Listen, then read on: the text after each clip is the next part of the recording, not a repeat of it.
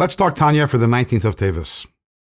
Yesterday in Tanya, we learned about the importance of the reality check. That the Beinoni, even though the Beinoni is winning their struggles, nevertheless, the Beinoni should never assume that they've defeated the enemy and it's all clear and it's going to be smooth sailing from here on.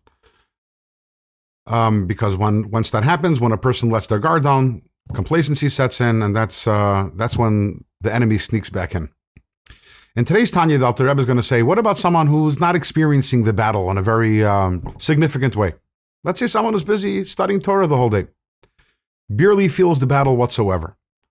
The Alter Rebbe even extends that further. What about someone, not only the person doesn't experience the battle, a person who actually has love for God and walks around throughout the day feeling this tremendous warmth and excitement and love for God?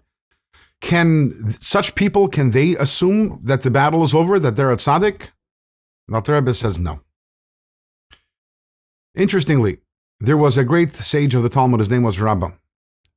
The Talmud testifies about him that he never wasted even a moment from learning Torah. So this is a person who was on a very, very high level, and presumably he was a tzaddik. And nevertheless, one day he made a surprising statement. He says, you know what? I think I'm a Beinoni. I think I'm a struggler. What does that mean? That means that even if you're not actively, consciously feeling the struggle, maybe it's because you're learning Torah and your mind is occupied. Maybe it's because your davening is so incredible that the love that you're feeling during davening, it extends for the rest of the day. But ultimately, by the struggler could experience love for God during davening, but that's because the animal soul is asleep. It's in hibernation. It could wake up. Even if you're not actually feeling the struggle, don't assume the struggle is over. Assume instead, it's healthier to assume that the animal soul is sleeping. It's in hibernation. And be wary, be careful, because it might wake up and then you're struggling again, so don't let your guard down. How about when you're actually feeling that love for Hashem?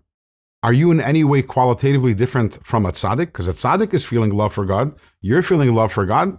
That will be the discussion in tomorrow's Tanya.